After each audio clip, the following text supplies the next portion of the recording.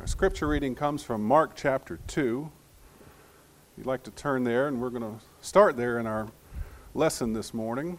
Mark chapter 2, beginning at verse 14. It says, "And he passed by, he saw Levi, the son of Alphaeus, sitting in the tax office. And he said to him, 'Follow me.' And he rose and he followed him. And it came about that as he was reclining in his house, many tax gatherers and sinners were dining with Jesus and his disciples, for there were many of them, and they were following him. And when the scribes and the Pharisees saw that he was eating with the sinners and the tax gatherers, they began saying to his disciples, 'Why is he eating and drinking with tax gatherers and sinners?' And hearing this, Jesus said to them, 'It is not those who are healthy who need a physician, but those who are sick. I did not come to call the righteous, but sinners.'" It's good to see everyone this morning. It is wonderful to be able to come together on the first day of the week and to do those things that we have been commanded to do. We are so very blessed that we are able to do that here, and it is good to be together on this first day of the week. I want to talk this morning about what we read, the beginnings of what we read here in Mark's accounting of this event when Matthew is called and the subsequent things that happened there. And what I want to show you this morning is, from the scriptures, is there is a difference between a sinner and one who sins. And the origins of that start here, at least for our context and our lesson this morning, and how Jesus draws a distinction. We'll look at some other passages here and see that there are indeed distinctions between the two. And I hope that what we'll take away from it is understanding that no matter what, we're all either were or are sinners. That sin is prevalent in the world. Sin is something that we have had to deal with since the very beginning, all the way back with Adam and Eve, the first two humans on the earth. That's how far back sin dates. And it will be here until the Lord comes again. So let's get our hands around it. Let's get our arms around it and hopefully have a better understanding of this idea of the difference between a sinner and one who sins. So let's start with the first part of that and understanding that who is a sinner. And I'll make this statement, and we'll, again, look at some scriptures to bear this out. And at least as far as it goes for us in living in the time of the law of Christ, that who is a sinner? And it's all those who are outside of Jesus. As we read there in Mark chapter 2, we begin to see the distinction here as our Lord is speaking there. The context there, he's just called Matthew, that is Levi, as Mark writes, renders his name here, to come with him and be one of his disciples and would be one of his apostles. And then there's the opportunity where he's eating at the table, and there are those gathered around him, tax gatherers and sinners, and they're all eating together with the Lord. And the Pharisees and the scribes that come up to him and say, "Why?" or come to his disciples and say, "Why are these people, or why is Jesus eating with these people?" The tax gatherers and the sinners. So right there we see a distinction that's being made. Now, in the first century, and when our Lord is teaching, we see, and the audience who's coming to him, the scribes and Pharisees, these are the eldership of the Jewish faith. And so they're coming to Jesus and they're saying, why is he, or coming to his disciples and saying, why is Jesus eating with this group of people over here who are sinners? And Jesus says there, as so brilliantly in his teaching, he turns it a little bit. He doesn't always, sometimes he answers the question directly. A lot of times he'll be completely over here in his answer, and then sometimes it's a blending of how he answers. And I think that's what's happening here. When he says it's not those who are healthy who need a physician, but those who are sick. And then he goes on to say, I did not come to call the righteous. In other words, there are some that are righteous, there are some that are in this time living under the law of Moses that are protected under that, if you will. And Jesus is saying, I came to call sinners. Now, as we all know, and as the broader strokes will tell us that we will all come under the law of Christ. But at the time, the immediate context here, there is the law of Moses that's still in place. But Jesus is letting us know that all of those who are outside of him are sinners. All those who are outside of God are sinners. We can further see the distinction as we go through the New Testament. Go with me over to Romans chapter 5. Romans chapter 5, verse 8 there is a familiar passage to us, a familiar verse. It says, God demonstrates his own love toward us in that while we were yet sinners, Christ died for us. So here again, the distinction is coming through. That while we were yet sinners, who's the we? Well, Paul's including himself, right? Those who are outside of Christ. While we were yet sinners, Christ died for us. So we see the distinction that's coming through. If you look over in verse 19 of chapter 5, it says, for as through one man's disobedience the many were made sinners, even so through the obedience of one, the many will be made righteous.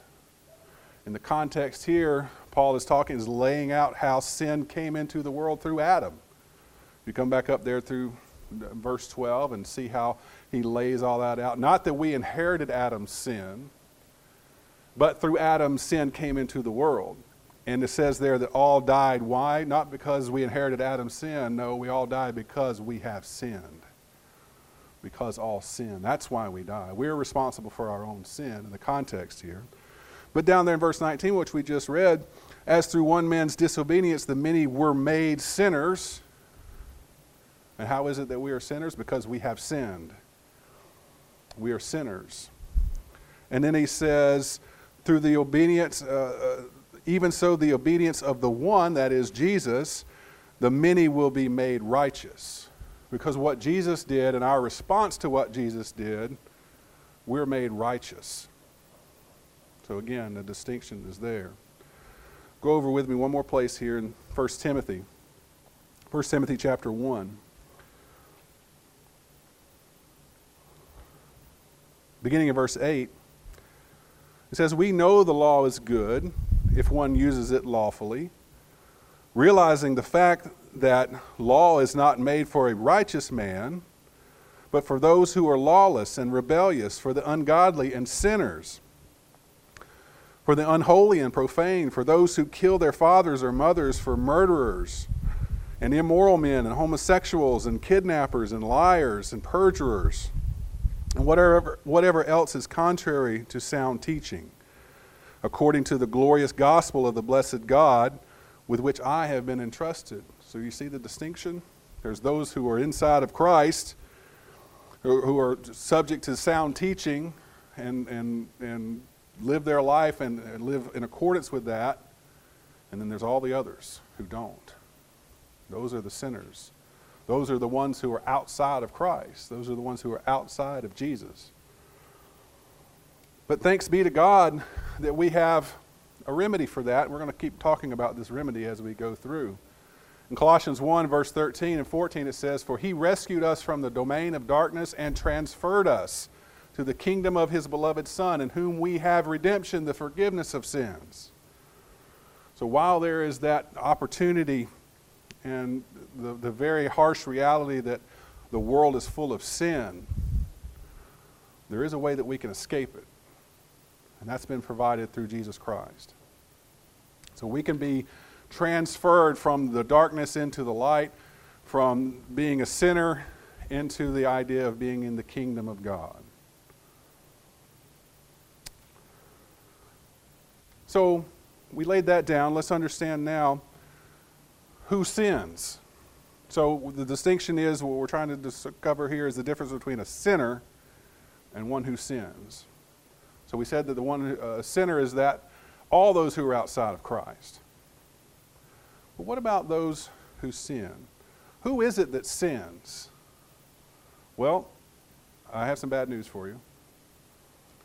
You know who sins? Everyone. Everybody. Let's look at a few scriptures to help us understand that. Romans 3 and verse 23, of course, we know that. All have sinned and fall short of the glory of God. Now in that, you all know me well enough to know I love where those passages are simple and resounding and easy to understand. This is one of them. This is that one-stop shop. It shows the past and the current condition of a Christian. All have sinned in the past and what?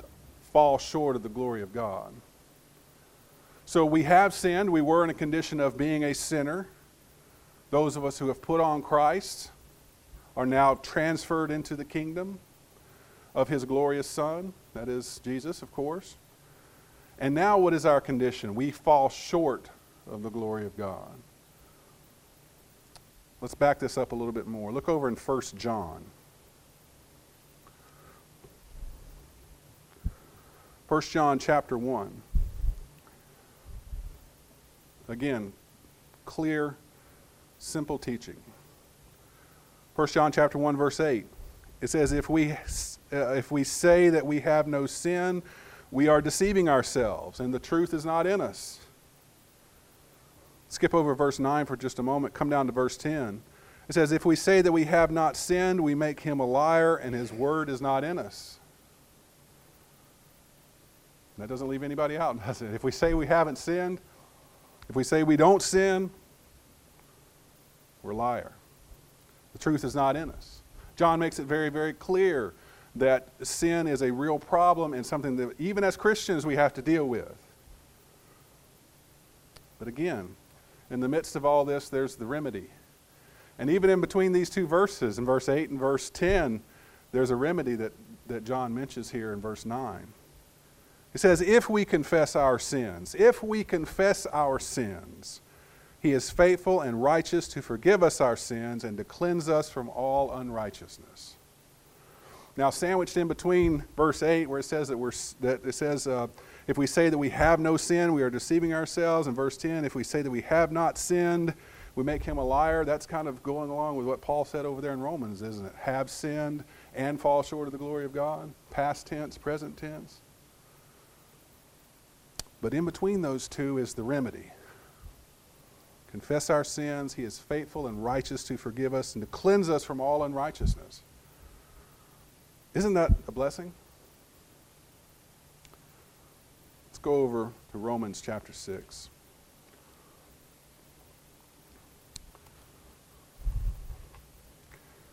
In the context here, we often come to Romans, and it's rightfully so, Romans chapter 6 here to talk about baptism. And it's easy for us to fall into that and have our minds focus on that. But in the context of what we're talking about this morning, I want you to think about sin. Think about this idea that we're laying down about sin, one who sins, and the remedy for that. Romans chapter 6, verse 1, it says, what shall we say then? Are we to continue in sin that grace may increase? May it never be. How shall we who died to sin still live in it? Or do you not know that all of us who have been baptized into Christ Jesus have been baptized into His death? Therefore we have been buried with Him through baptism into death, in order that as Christ is raised from the dead through the glory of the Father, so we too might walk in newness of life. You see, there's that remedy of that sinful life that we've put down in the waters of baptism. And Paul is asking, why should you continue in that? You've put that man to death. Verse 5, for if we have become united with Him in the likeness of His death, certainly we shall also be in the likeness of His resurrection, knowing this, that our old self was crucified with Him, that our old body of sin might be done away with, that we should no longer be slaves to sin. You see that? You see how we put away that old body of sin. We put away that sinner. Been crucified with Him, been buried with Him. But Paul says, surely as Jesus has been resurrected, surely we shall be also. To what? To walk in newness of life. The sinner's dead. Now we have a new body, if you will. The old man of sin is dead. We now walk in newness of life. Verse 8, now if we have died with Christ, we believe that we shall also live with him, knowing that Christ, having been raised from the dead, is never to die again. Death is no longer master over him. For the death that he died to sin once for all, that the life that he lives to God. Even so, consider yourselves to be dead to sin, but alive to God in Christ Jesus. So the sinner is dead. The sinner is dead. Now we walk in newness of life. And as surely as Jesus Christ has been raised from the dead and is alive today, that's the condition that we are in, figuratively speaking. We have been buried in baptism. We walk in newness of life. So let's live accordingly. Let's live a life that shows that we are dedicated to righteousness and to living a life free of sin. Is it possible? We have sinned, fall short of the glory of God. John says that we sin, and there's a remedy for that. We're going to sin. We're going to make mistakes. But it doesn't mean that we're a sinner. It means that we are a child of God who has made a mistake, and there's a remedy for that. So then, what's the difference? What is the difference? And we've been talking about this a little bit as we go, but I hope that this will kind of crystallize what we're talking about here. What is the difference between a sinner and one who sins? Let's start in 1 Corinthians chapter 6. 1 Corinthians 6, beginning in verse 9. Again, listen for the distinctions here. Do you not know that the unrighteous shall not inherit the kingdom of God? Do not be deceived, neither fornicators, nor idolaters, nor adulterers, nor effeminate, nor homosexuals, nor thieves, nor the covetous, nor drunkards, nor revilers, or swindlers shall inherit the kingdom of God. We understand that. We understand that that's not the kingdom of God. But listen to how he speaks now about the Corinthians. Verse 11. And such were some of you. Is that a hard pill to swallow, maybe? Such were some of you. But the remedy. But you were washed, you were sanctified, you were justified in the name of the Lord Jesus Christ and in the Spirit of God. Who was it that was outside of Christ? All. Everyone. Everyone who has not put on Christ through baptism. Drunkards, idolaters, homosexuals, covetous, all are outside of the kingdom of God. But what? But you've been washed, you've been sanctified, you've been justified through the waters of baptism. Go back over 1 John. Back over to 1 John now, verse 1 of chapter 2. This discussion here that John is engaged in and helping his readers understand the idea that you're no longer a sinner, but you are going to fall short. You are going to sin. He's helping them with that. Verse 1 of chapter 2, my little children, I am writing these things to you that you may not sin. What's the goal of a Christian? It should be that we may not sin. It should be our goal to not sin. And I think as we get older, if we're dedicated to a life of Christ, I think those sins will become less and less frequent. I hope so. That's my goal. But we do slip from time to time. If anyone of you sins, we have an advocate with the Father, Jesus Christ the righteous. So there's the remedy again. And he himself is the propitiation of our sins, and not only for ours, but all of those of the whole world. And by this that we know that we have come to know him if we keep his commandments. The one who says, I have come to know him and does not keep his commandments, he is a liar, and the truth is not in him. But whoever keeps his word, in him the love of God has truly been perfected. What is it that the word of God perfects us? He wants us to follow, obey, and to go along with, to submit ourselves to his will. If we're doing that, The love of God has been perfected. That's what he wants for everybody. By this, the end of verse 5, by this we know that we are in him. The one who says he abides in him ought himself to walk in the same manner as he walked. There again, think about what we read over there in Romans 6. What was Paul talking about? As surely as Jesus has been resurrected from the grave, we have been also. We have been resurrected from that watery grave of baptism. We ought to live our life in accordance with the will that he has for us.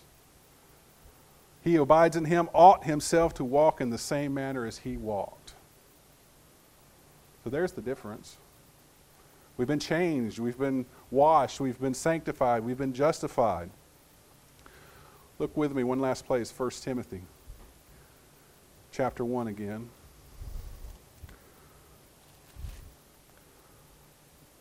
Paul holds himself up as an example in so many things, and I think in this we see such a wonderful example of what we've been talking about.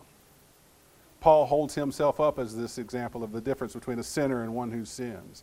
Or more specifically, as a sinner who has been perfected, who has been justified, who has been transformed by the grace of God. And you'll hear that in what he says here. 1 Timothy chapter 1, verse 12, I thank Christ Jesus our Lord, who has strengthened me because he considered me faithful, putting me into service. Even though I was formerly a blasphemer and a persecutor and a violent aggressor. And yet I was shown mercy because I acted ignorantly in unbelief. And the grace of our Lord was more than abundant, with the faith and love which are found in Christ Jesus. See how Paul was recognizing his former life? And he was. We understand. We can read about it in the text. How he was in hearty agreement with having Stephen stoned to death. He was standing right there. Verse 15. It is a trustworthy statement, deserving full acceptance, that Christ Jesus came into the world to save who? To save sinners. Paul says, among whom I am foremost of all.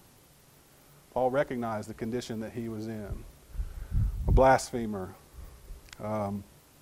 persecutor, a violent aggressor. That was his sinful state that he was in. He was a sinner. But thanks be to God that through his grace, through his mercy, he's able to put Paul into service, to transform him out of the darkness into the kingdom. Verse 16, it says, and yet for this reason I found mercy, in order that in me, as the foremost, Jesus Christ might demonstrate his perfect patience as an example for those who would believe in him for eternal life. Paul's holding himself up as that example. And the example that Jesus led, and that he was a man, that he suffered and he was tempted in all ways, yet he did not sin, and he was put to death, and then he was raised from the dead. That's the forerunner for us. On this earth, we're put to death in baptism and raised to walk in newness of life. And we are to not be in that former state. Not in darkness, but now in the kingdom of light. Verse 17, now to the King, eternal, immortal, invisible, the only God, be honor and glory forever and ever. Amen. The remedy. The remedy through all this is God's grace and his mercy. And through Jesus Christ, who made it all possible. So I'll leave you with this morning. And again, context we think about sometimes when we talk about our bodies and what we do to our bodies and how we take care of our bodies. Think about it in terms of what we've been talking about this morning. Do you not know that 1 Corinthians 6, verses 19 and 20, do you not know that your body is a temple of the Holy Spirit who is in you, whom you have from God, and that you are not your own? For you have been bought with a price, therefore glorify God in your body. What did it take for us to be able to put to death that old man of sin? What did it take for us to not have to actually die to sin? It took Jesus Christ. It took his actual death, burial, and resurrection that gives us the opportunity to die figuratively in the waters of baptism. So we put to death that old man of sin, and now we can walk in newness of life. And as John said over there, we ought to walk. How ought we to walk? And Paul states it this way: you have been bought with a price. Let's not take our salvation lightly. It's simple. It's easy to do. You recognize that you're a sinner and that Jesus Christ is the Son of God, and you repent of your sins, and you're ready to be baptized. And all you have to do is to be put down in those waters of baptism and raised up. How simple is that? How beautifully simple is that? Yet, it's a high cost. It cost Jesus his life. It cost him the leaving heaven to come to earth and to live as a man, to be tempted, to be tortured, to suffer. It's a very high price for such a simple thing. Yet, we need to glorify God in our body. So let's walk in newness of life. Let's walk not as the Gentiles do, as Paul says, but let's walk as children of God. We're no longer sinners. We're not outside of Christ. We are in Christ. We're going to fall from time to time. We're going to sin. It's going to happen. We have a remedy for it. 1 John 1 and verse 9. We confess our sins. He is righteous and faithful to forgive us and to cleanse us from all unrighteousness. He's still there to be able to do that. So let's draw the distinction. Let's recognize the world is full of sinners. And let's recognize that we are still subject to sin as well. But there is a difference. And thanks be to God that we are in the kingdom and we have that opportunity to be forgiven of those sins. It also speaks to what we need to do as children of God. We need to reach out into the world. We need to reach out to those who are sinners and show them that they are outside of Christ. And being outside of Christ excludes them from eternal life in heaven. Stakes are very high. Let's make sure we're doing our best to tell the world about Jesus Christ.